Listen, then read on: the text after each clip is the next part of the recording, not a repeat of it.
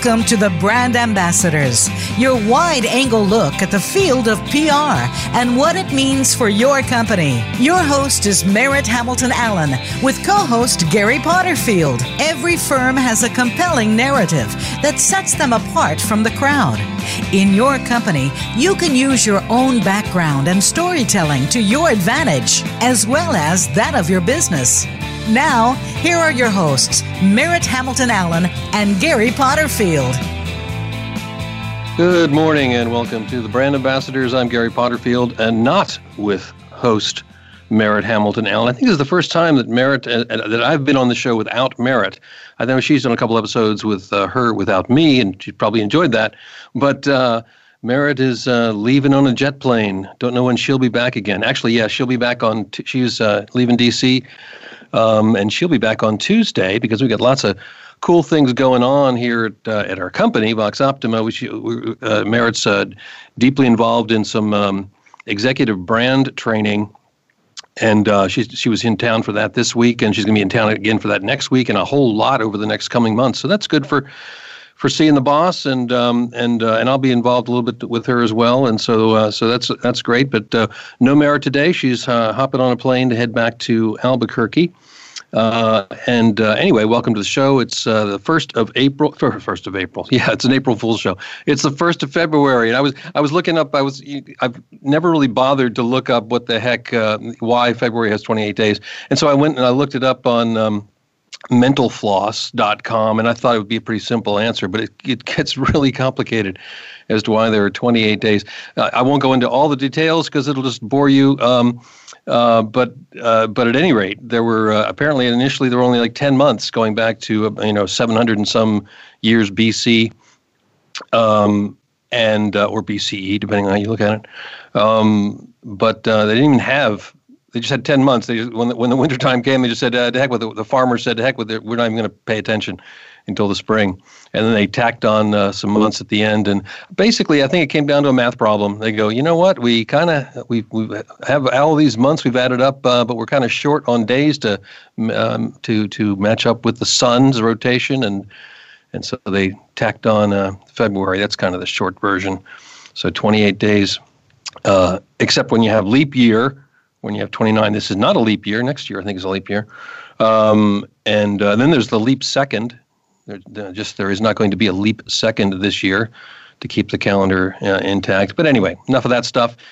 Here in the National Capital Region, it is snowing a little bit today. So there's a little bit of snow on the ground this morning. And I was thinking about this week where the federal government on Tuesday, was it Tuesday afternoon, where they closed the offices 2 hours early, but there was really nothing on the ground. And then the next morning they opened up 3 hours late, and I remember driving into the office, and my wife called me, and I was driving in, and she's over in Italy right now, and she's like, well, how are things? And I go, well, it's it's a little treacherous.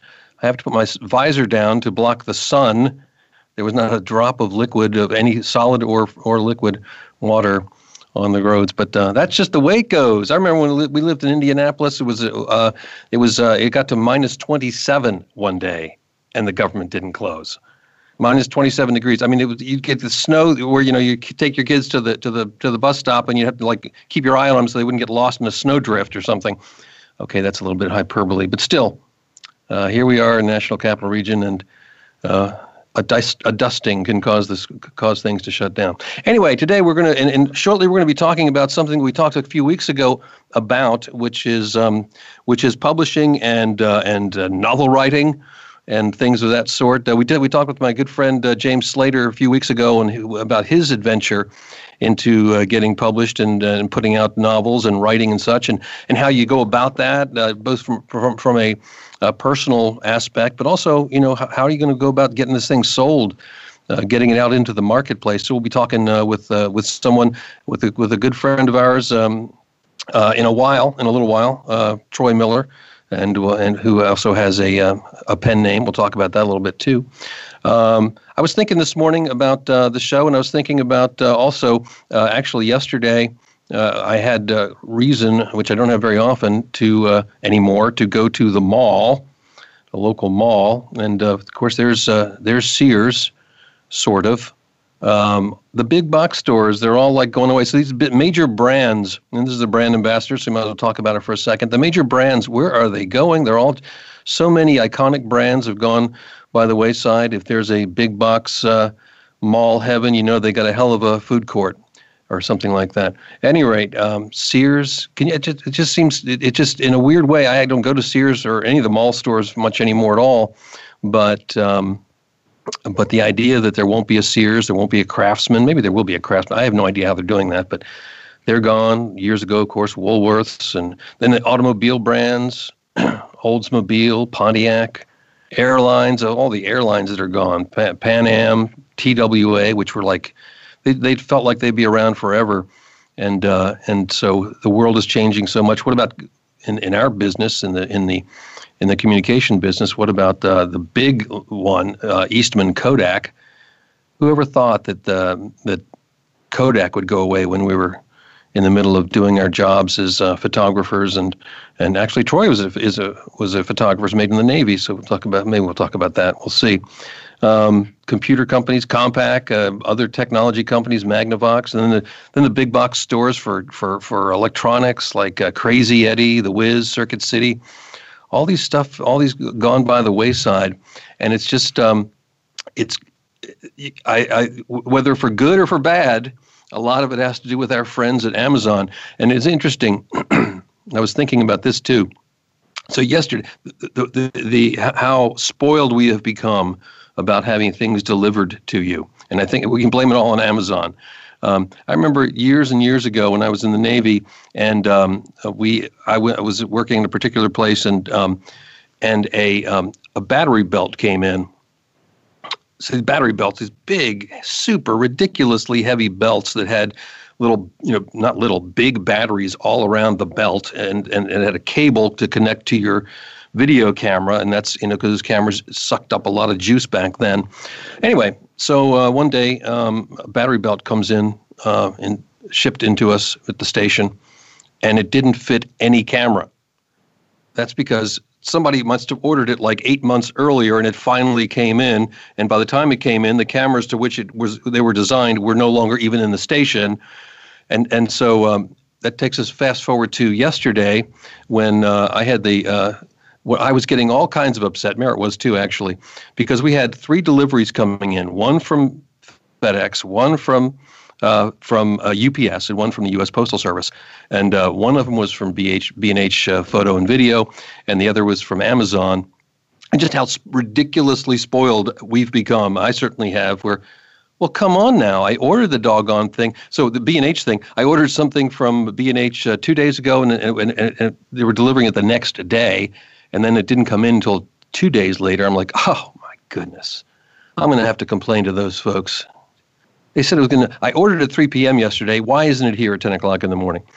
Well, then we're getting upset with the UPS, with the UPS and the FedEx guys for coming by the office and dropping by and not staying around longer than about 10 seconds after they knock on the door or not ring the doorbell. How spoiled we've become because of our friends at Amazon. So then you think about Amazon, and I remember when Amazon started out, they were initially doing videos and music and books. And then what happened to the bookstores?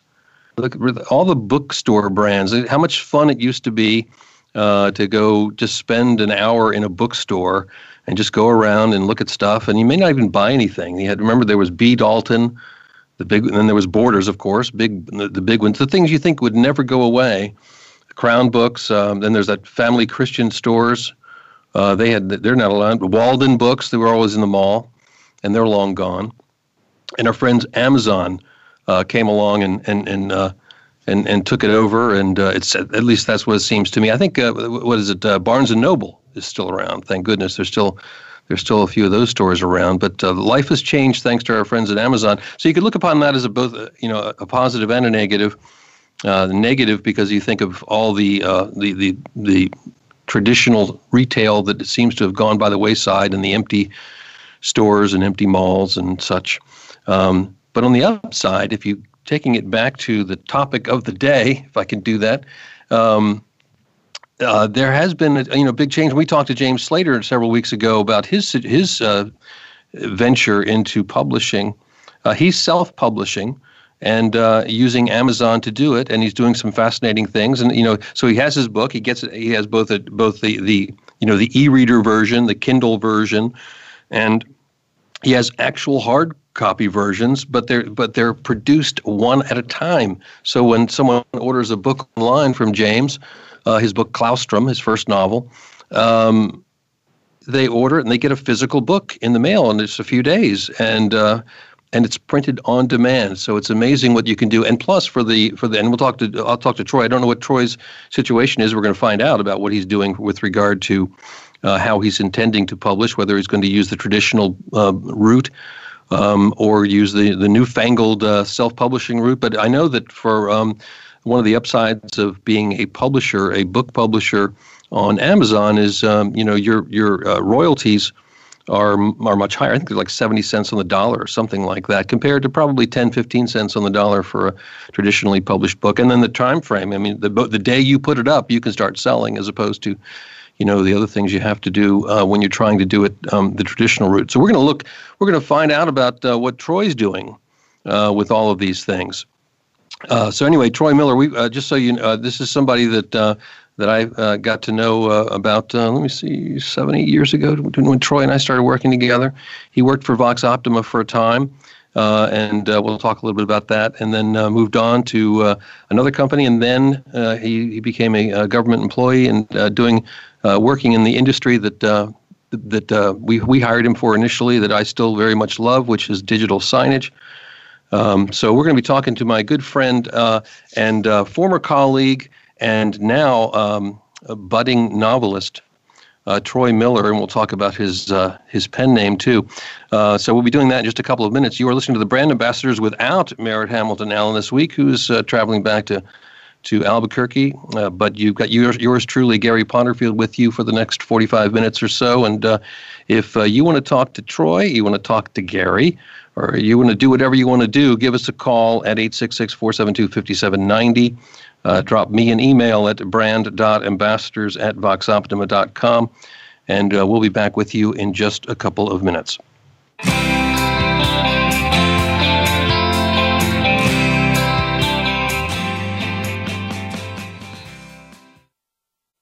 Become our friend on Facebook. Post your thoughts about our shows and network on our timeline. Visit facebook.com/Voice America.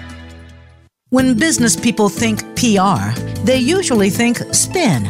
Good, bad, or indifferent. But spin without a strategy gets you nowhere but lighter in the wallet. At Vox Optima, our outcome-based communication is about results, not the ride. You're focused on your bottom line goals, and so are we. From strategic planning to creative design and production, Vox Optima has experts ready to support your requirements today. Also look to Vox Optima for crisis communication, media training, and issue management. Vox Optima is a service-disabled veteran and a woman-owned business with consultants working from coast to coast. Vox Optima ties PR strategy and every last communication product to what your organization needs to be successful. At Vox Optima, you won't be spinning your wheels. You'll be getting results. Strategy, not spin. To make our results work for you, visit voxoptima.com. That's voxoptima.com.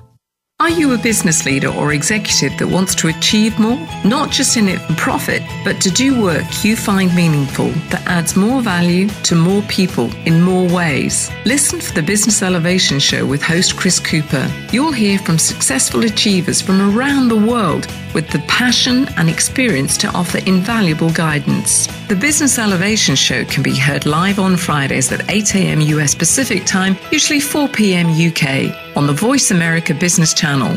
Be more, achieve more. Have you friended us on Facebook yet? Why not? Just go to facebook.com/Voice America or search for the keywords Voice America. Once you are part of our Facebook network, you'll receive daily messages about what's happening with our shows, this week's featured guests, and new happenings at the Voice America Talk Radio Network. And you can add your voice to the always active discussions on our timeline. Just go to facebook.com/Voice America or search for Voice America.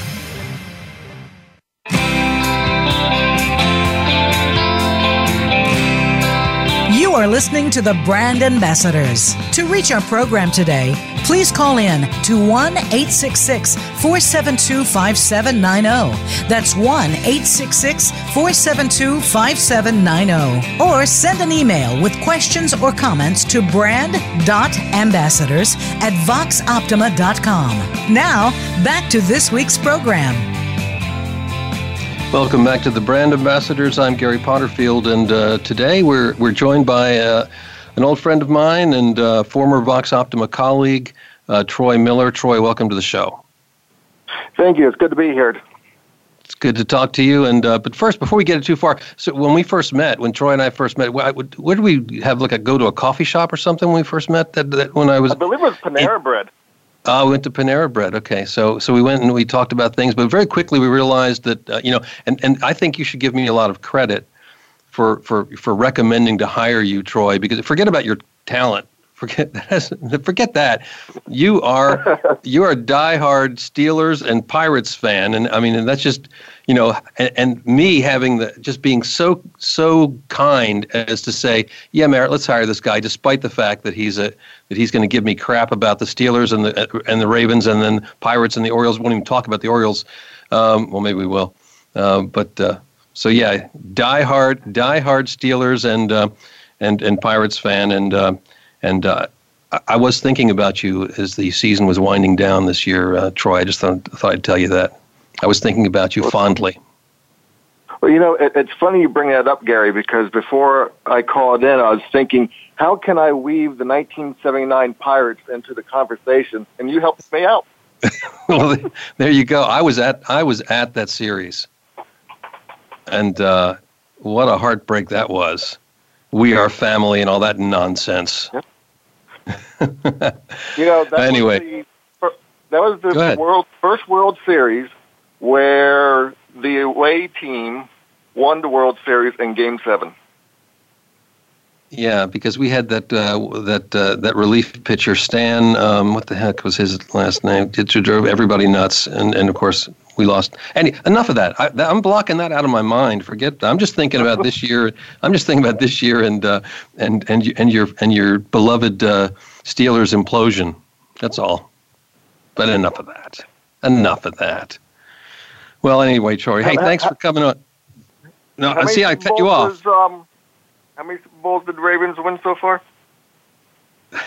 We've got 2, and we're let's not worry about the past. When Terry Bradshaw was 12 or something. Come on, move forward. All right. Anyway, welcome to the show. And so, I've got to tell you, here's another thing about you, Troy.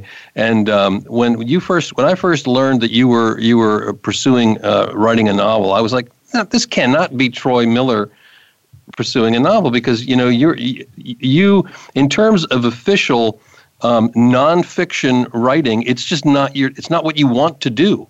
It was never something, it'd be like taking medicine. And then there you turn around and you get into writing nonfiction.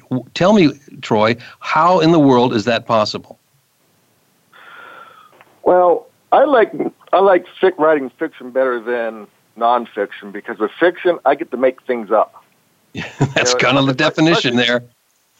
Yeah, especially if I mainly write in science fiction, so if I need a shrink ray that needs to shrink somebody, I can make it up. Whereas in nonfiction, I can't do that. I have to be fact-based and true all the way through. And me, I like to think outside the box and make things up. It's fun creating new worlds and new characters, and it's a blast for me of coming up with something new that you haven't seen before, or creating characters that actually becomes part of your family. It was when I was young. I was my first I didn't really pay much attention to science fiction. I watched Star Trek, the original, when it was, when I was young and it was out, and certainly saw Star Wars when it came out, and they were good. They were okay, but they weren't that compelling to me. Although, but I will say, then at some point someone gave me "Stranger in a Strange Land" by Heinlein. And that blew me away, because so what I took from the reason I became interested in science fiction was because it was in that case, or as they sometimes call speculative fiction, which I kind of like, because in that case you're saying, okay, there's something I want to say, but I can't say it in the reality of the world we have now. But if I use the science fiction, I can tell stories, I can tell things, ideas that I couldn't do otherwise. So that's how I got into it and interested in it. So how did you get interested in science fiction when you were young? I would have to say it was my grandfather, my maternal grandfather, Earl Lee. He, yes, his name is Earl Lee. He always said no matter what time he arrived at some place, he was always Earl Lee. I like it. Ka-chung-dum. But anyway, Pop, we used to watch the Star Trek, what was on through syndication, and Lost in Space, and oh yeah, a few others out there, and I watch it with him, and he's the one that taught me to enjoy the science fiction, as well as my father. He watched science fiction as well, but I think one of the biggest things that got me was 1977, I believe. Star Wars. Star Wars. When that came out, yes, when Star Wars came out, my father worked at the Sherman Theater at the time in Stroudsburg, and my mom, I wanted to see this, the movie every night. So my mom says, you can go on 3 conditions. 1, I have no problem getting you up in the morning for school.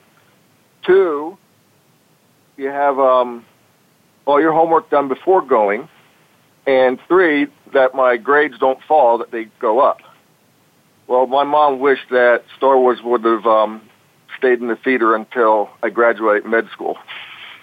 Because the minute Star Wars came off the screen, Mom had problems getting me up in the morning for school. And your grades went down the tubes, and there you go. Yep. Oh, my goodness. Well, that's good, though. I mean, so... I certainly indeed remember when Star Wars came out, and what just a ridiculous phenomenon that was. So I have to. I do it personally. I have to give credit to science fiction for getting me more engaged in reading fiction, and then it became kind of obsessive for me to read fiction. And of course now we're saying like read. What's this read stuff? Who's reading anymore? You've been doing one of the things. This shows the brand ambassadors, and one of the things we're trying to do here is talk about how you actually get something out. And we're going to bounce back and forth, probably, Troy, all over the place. But one thing you're doing is in Facebook, and I should say you. It is the other you, the pen name you. We'll get to that in a minute. So you're blogging. That's one method you're using. You're putting things on Facebook, nice long blog posts that talk about things, so you can learn a lot about your what's going into what you're doing and how you're getting there. But I have to say, I pulled out one of the lines in one of them. Was it your grandfather or somebody else? Who was the one who's about what makes a movie great? Car chases, explosions, and a bare woman's top. That would be my uncle. Oh, your uncle. I love that. So, and you were writing that I think you're going to have the car chases and the explosions, but you're probably passing on the bare woman's top, I guess. For now. When you become big successful, it's going to change the entire order. It'll be bare woman's top, explosions, and maybe a car chase. So now I've been teasing it and not talking about it, but let's talk. Give me the reason. So number one, why have you decided to use a pen name? And then after that, I want to hear. You can just maybe segue into it as to how you came upon your pen name. Okay. My pen name, E.J. Dales. I'm one that when I wrote my book Forbidden Shadows, I put a lot of Easter eggs in there. Some of them people would know, who know me would know the Easter eggs, some only I know. But it doesn't stop inside the book. It's also on my pen name of E.J. Dales. My grandfather, as mentioned earlier, his name was Earl Jesse Lee Jr., and he was growing up was always called E.J. And my other grandfather, David Lester Miller, he was an artist of watercolor painting, and he would sign his paintings D.A. from David, L.E.S. from Lester, Dales. So in honor of my two grandfathers who helped me fall in love with storytelling and all, both of them, I came up with the name E.J. Dales. Well, I have to tell you, it's kind of mysterious. It's kind of catchy. So congratulations on that's a cool. When I first saw it, by the way, on Facebook, and I'm invited, I'm like, who's this guy? I said, well, it's some writer. And then I know who this is. I figured it out. It's my buddy. But why are you? Why? What's the motivation for you to use E.J. Dales? Other than obviously you're honoring your grandparents, two grandfathers. But is there some other reason for using a pen name rather than good old-fashioned Troy Miller? Well, Miller is a very common name out there. And do you remember the movie Jack Frost with Michael Keaton? Yes. It came out in the late 90s. Yeah, I mean, I don't remember the details of it. I think I probably blocked it from my mind. But no, go ahead. Yeah, and then you heard of Parks and Recreation, the television show? Yeah. Yeah, and Arrested Development. Well, okay, here I know where we're going. Here. Go ahead. There's a director-producer by the name of Troy Miller. And, I mean, he's done things like the opening movies on Academy Award shows, so... Yeah, I got you. So try to stay, I wanted to stay away from that. And so, I mean, I don't think there would be any confusion, but you never know these days. Well, from the marketing perspective, you should have stayed with it. You go, oh, it's that guy from the Academy Award movie thing, and Jack Frost and Parks and Recreation. He wrote a book. I'll buy it. And then they find it's you. That could have worked, buddy. Yeah, that could have. No, that makes perfect sense. If you have a name that's that sounds like it's common, but is not common, like my name, Gary Potterfield. I'm like the lone Gary Potterfield on planet Earth, as far as I know. And so it wouldn't be if someone typed my name, they wouldn't be confused with somebody else. So in your case, I get it. It makes sense.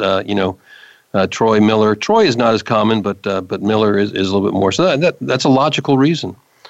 Well, thanks for clearing that up for me.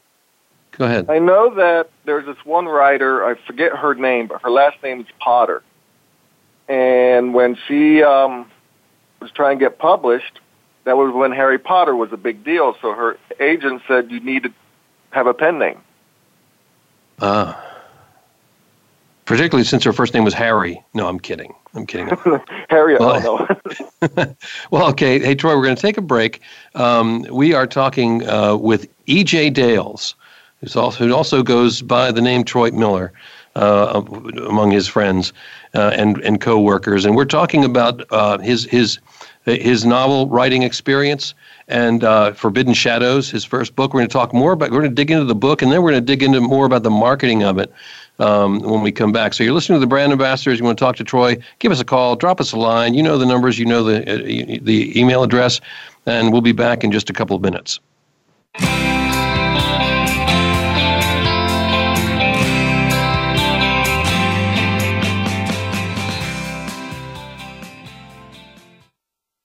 Become our friend on Facebook. Post your thoughts about our shows and network on our timeline. Visit facebook.com/Voice America. When business people think PR, they usually think spin. Good, bad, or indifferent. But spin without a strategy gets you nowhere but lighter in the wallet. At Vox Optima, our outcome-based communication is about results, not the ride. You're focused on your bottom line goals, and so are we. From strategic planning to creative design and production, Vox Optima has experts ready to support your requirements today. Also look to Vox Optima for crisis communication, media training, and issue management. Vox Optima is a service-disabled veteran and a woman-owned business with consultants working from coast to coast. Vox Optima ties PR strategy and every last communication product to what your organization needs to be successful. At Vox Optima, you won't be spinning your wheels. You'll be getting results. Strategy, not spin. To make our results work for you, visit voxoptima.com. That's voxoptima.com. Are you finding your frequency? It can be described as that space between failure and success. It's the future of digital media. It's finding your voice. It's engaging topics, content, and ideas. Jeff and Ryan discuss the digital media space and all of its aspects. It's about making the mistakes, taking the chances, summoning the intestinal fortitude to step out of your comfort zone, and discovering what you can accomplish when you decide to try, decide to learn, decide that you have something to say, and find your frequency. Live Fridays at 12 noon Pacific Time, 3 p.m. Eastern Time on the Voice America Variety Channel. Have you friended us on Facebook yet? Why not? Just go to facebook.com/Voice America or search for the keywords Voice America. Once you are part of our Facebook network, you'll receive daily messages about what's happening with our shows, this week's featured guests, and new happenings at the Voice America Talk Radio Network. And you can add your voice to the always active discussions on our timeline. Just go to facebook.com/Voice America or search for Voice America.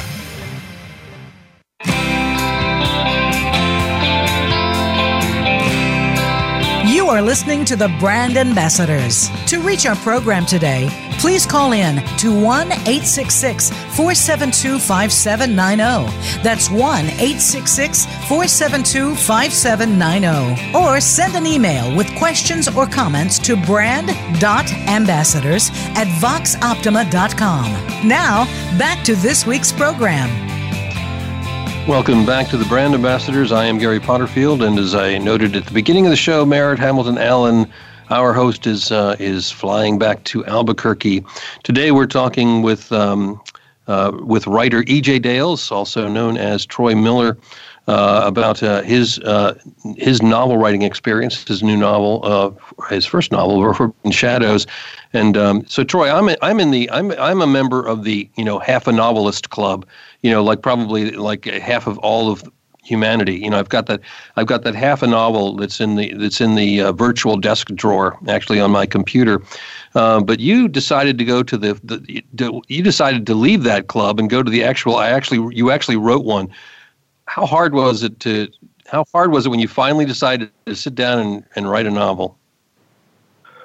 Well, I've been writing off and on since, I think the earliest I can remember is 5th grade, when our English teacher gave us a writing prompt where we walk into some science lab, drank a potion, and you began to float.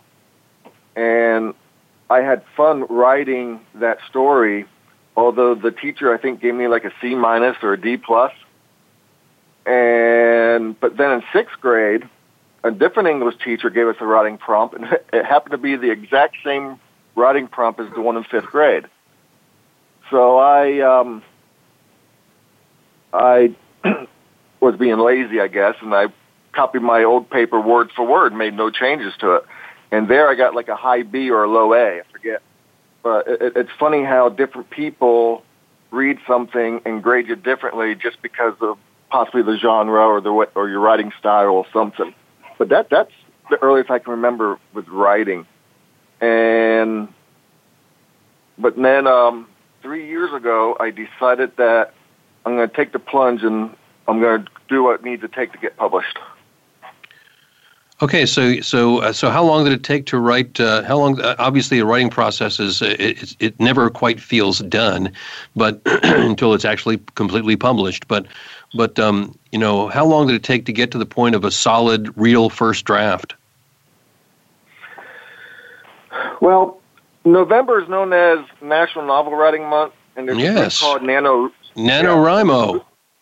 Yes, NaNoWriMo. And in 2015, I went to my writers group, KBC Writers there in Virginia Beach, and they mentioned about this NaNoWriMo. It was our October meeting.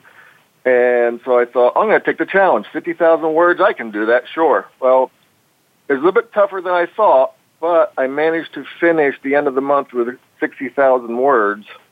And Excellent. 2 weeks later, I had the first rough draft done. Well, there you go. That's yeah. I fits and starts where I was going to do the challenge and didn't do it, but I did it separately. But that's great. That must have been a really great feeling of accomplishment to have it done.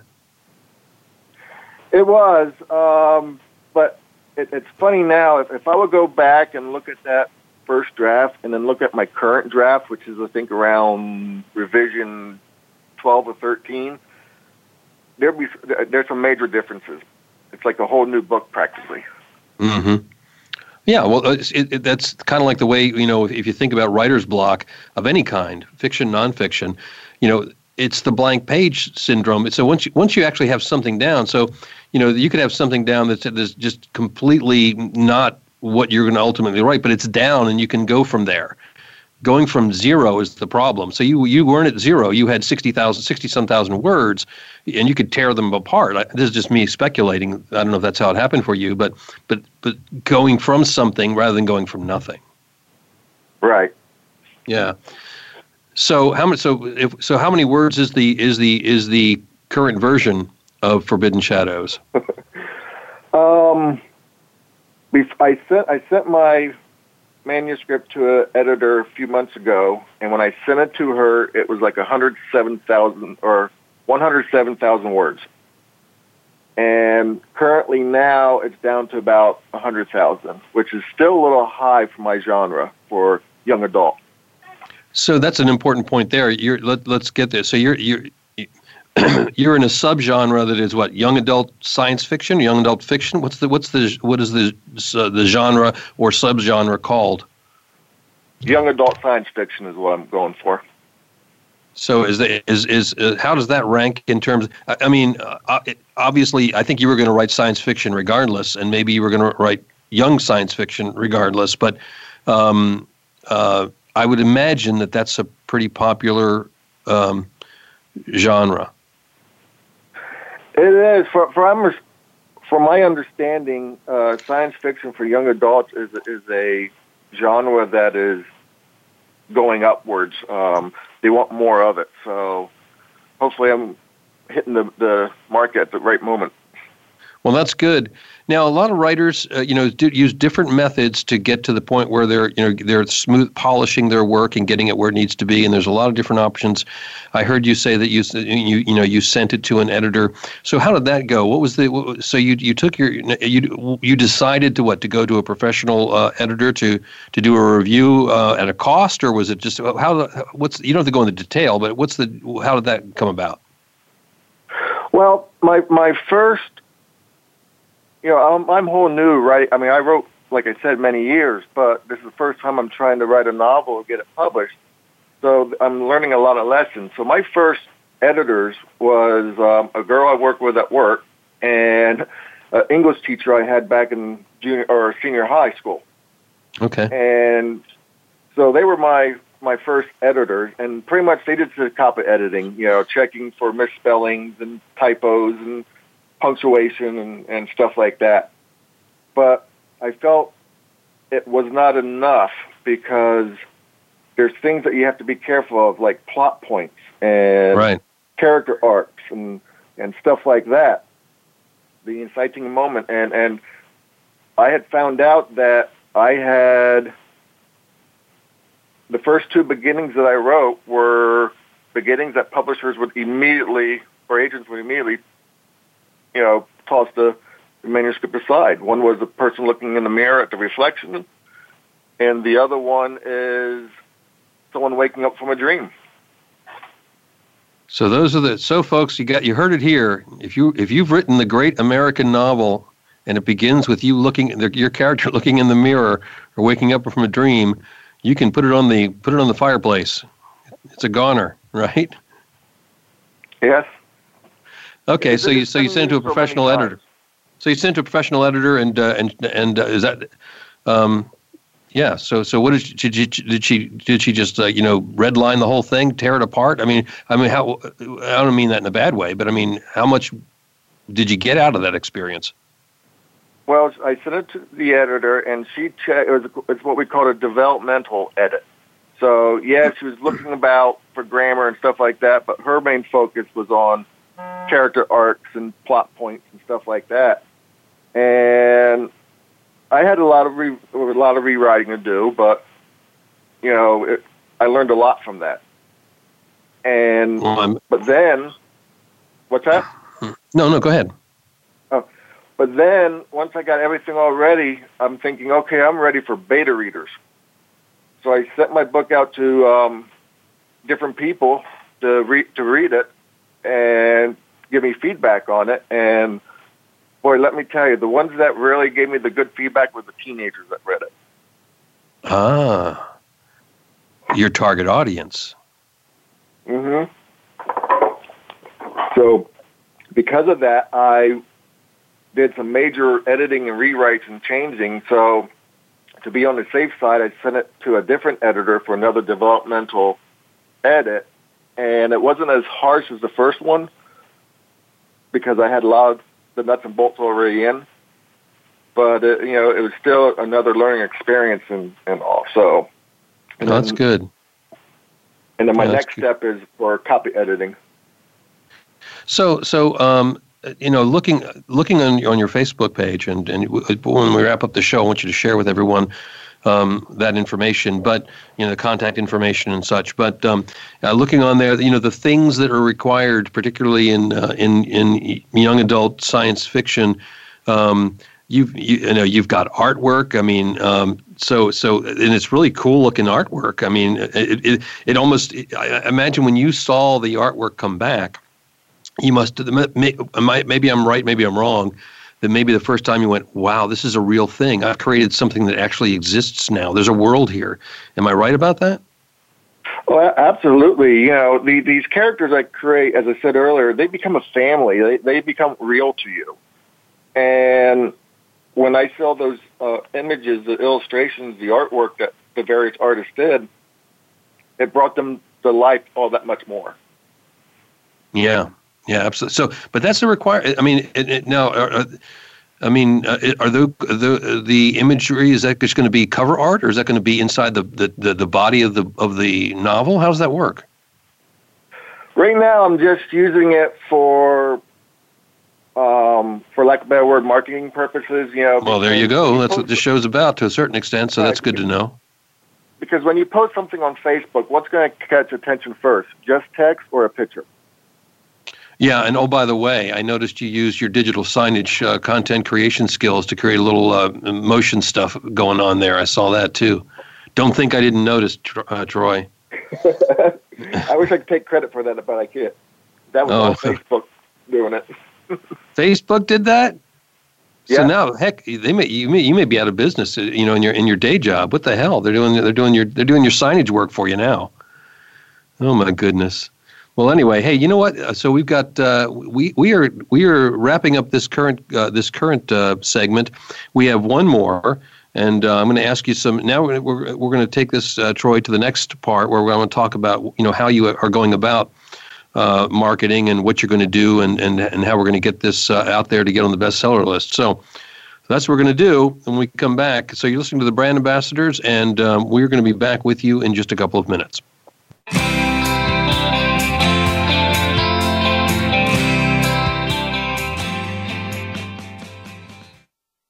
Become our friend on Facebook. Post your thoughts about our shows and network on our timeline. Visit Facebook.com/Voice America.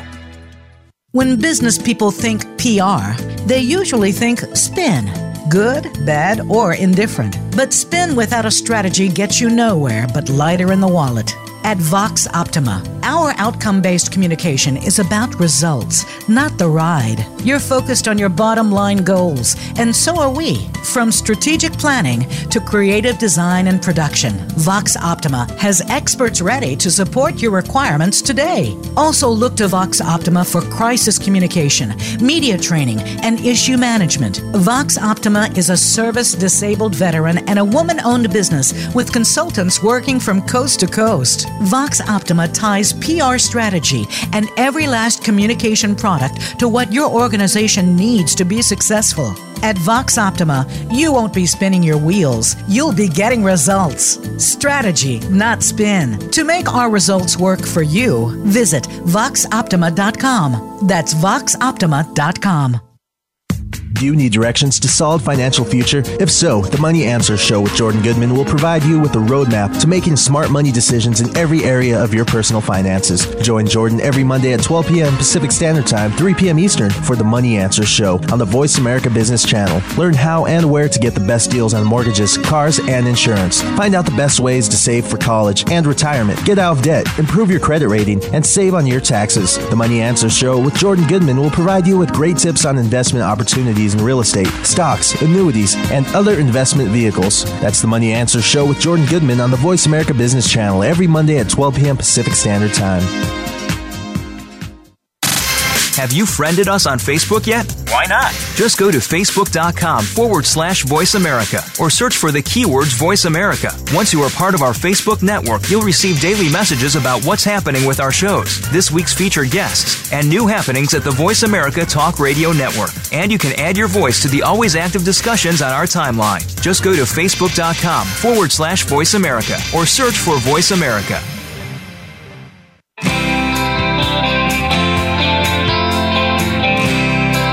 You are listening to the Brand Ambassadors. To reach our program today, please call in to 1-866-472-5790. That's 1-866-472-5790. Or send an email with questions or comments to brand.ambassadors@voxoptima.com. Now, back to this week's program. Welcome back to the show. I'm Gary Potterfield, and again, Merritt Hamilton Allen. She'll be back next week on the show. Today, we're talking to Troy Miller, also known as E.J. Dales, about his first novel, Forbidden Shadows. And I'll give you a warning, Troy. This segment goes by in a flash. It will be so. We're gonna go for the lightning round and give relatively concise comments. Not that I'm talking concisely now, but. Tell the listeners right now. Give us the plot. What's Forbidden Shadows about? Well, it takes place 150 years in the future, and there's people that have technology in them, in their brain, that can enhance their abilities in certain aspects, depending what technology they have, and they're considered illegal. And if caught, their technology has to be removed. And the survival rate for that isn't very good. And my protagonist, Asher Smizik, he lived in a safe haven for 16 years until hybrid hunters raided, and he had to go out and hide among people that wanted to kill his kind. Okay. Sounds cool. Sounds exciting. So now let's take Forbidden Shadows and Shadow. Is it Shadow or Shadows? Yeah, I was playing with the title many times, and right now it's Forbidden Shadows. Okay. So where are you in the process, and what is your method? Are you? First of all, are you? It sounds to me like you're trying to go the traditional publishing route. Is that so? Yes, I'm going to try traditional first, and learn my lessons there and continue. Where are you in that process? I'm still on revising. I'm doing a read-through for my last editor, and I made her corrections, so now I'm doing a read-through to catch any mistakes that I might have made during the revision, and then I'm going to set into a copy editor. So what, and from what you've learned, and again, we talked to James Slater several weeks ago about his experience and what he's done. But I see, you're quite active on E.J. Dale's own Facebook page, and you're doing lots of things. You're putting artwork up. You're doing blog posts. What needs to go into, for those who want to do the marketing and create a brand as a writer? What are the things you need to do other than just writing? What do you need to do to move the process along to become a successful novelist? Well, it's different for many people. I'm sure it depends on the genre you write, but it's nowadays you have to start marketing before your book is even published, or even if I don't even have an agent yet, and I'm already start marketing because if an agent looks at me and sees I have a big Facebook following and I've been doing A, B, and C, I'm more likely to get picked up because I already have a following than one that does not. So how are you developing that following? Is it via the blog posts? What all are you doing to begin to develop that following? And what do you have to give that following to keep them following? I mean, you have to give them some tidbits. You got to give them some stuff, right? In terms of Correct. Content? I'm in the very beginning stages of marketing myself, I guess you can say. And so I'm on Facebook. And so I'm giving them, capturing their attention with the beautiful illustrations by various artists I had done, and tidbits about the book, tidbits about some of the Easter eggs that I have in the book, including my pen name, E.J. Dales. So I'm starting that route, and my next step is trying to get a website up and running. Right. Yeah, you got to get that. You got to get that thing going, and how much of your free time is taken up by trying to do this? Depends what stage I'm in. If I'm in the writing stage, I'm probably writing for at least an hour or two a day, at least. Mm-hmm. Well, what time of day do you write? I'm curious. What time of day do you write? Are you a morning or an afternoon or evening person? I prefer morning. But unfortunately, because I have a day job, it's more late afternoon, evening, and on the weekend. James is he wrote his thing is he pretty much wrote his entire first novel and now second one that he's got a draft out on the commuter bus. So he writes like an hour every morning. I actually wrote a screenplay, a short screenplay, my master's thesis program on the bus, and I found it was, you have this fixed amount of time and it goes by, but do you have to have some discipline there where you go, okay, this is when I start, this is when I finish, or is it just you just grab whatever time you can? But it's funny too. I've been doing some research, and another marketing strategy, believe it or not, especially for first-time writers who don't have their name out there yet, is even though you're working on book 1, make sure you have book 2 and even book 3 in the process, so they know that there's going to be more than just a one-hit wonder, basically. Yeah, that's an interesting thing. I think that's because as readers of books, you learn.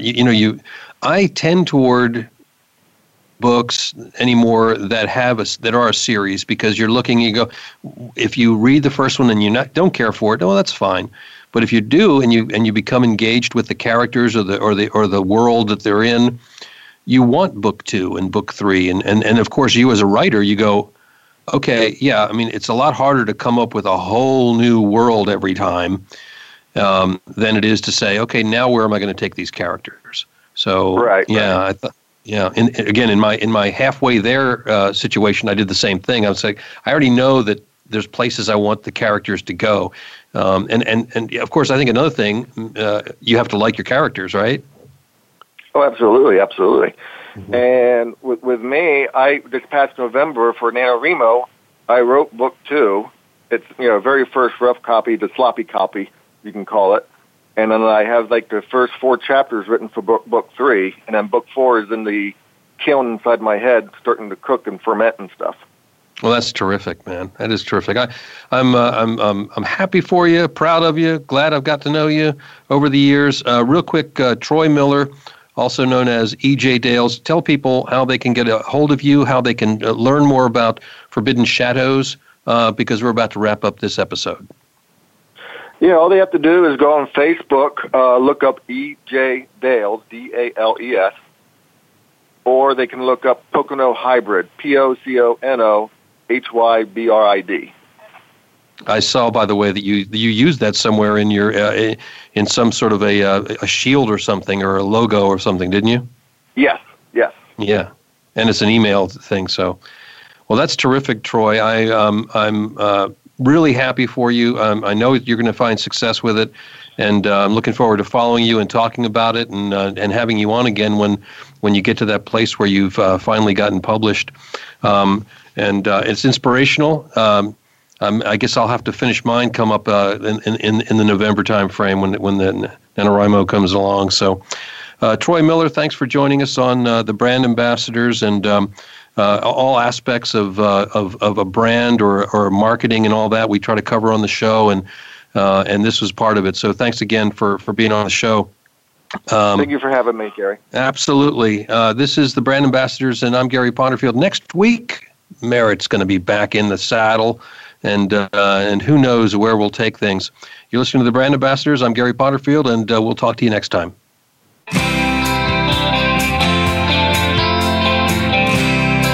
Thank you for tuning in this week to the Brand Ambassadors. Please join Merritt Hamilton Allen and Gary Potterfield for another edition next Friday at 9 a.m. Eastern Time and 6 a.m. Pacific Time on the Voice America Business Channel. Have a great week.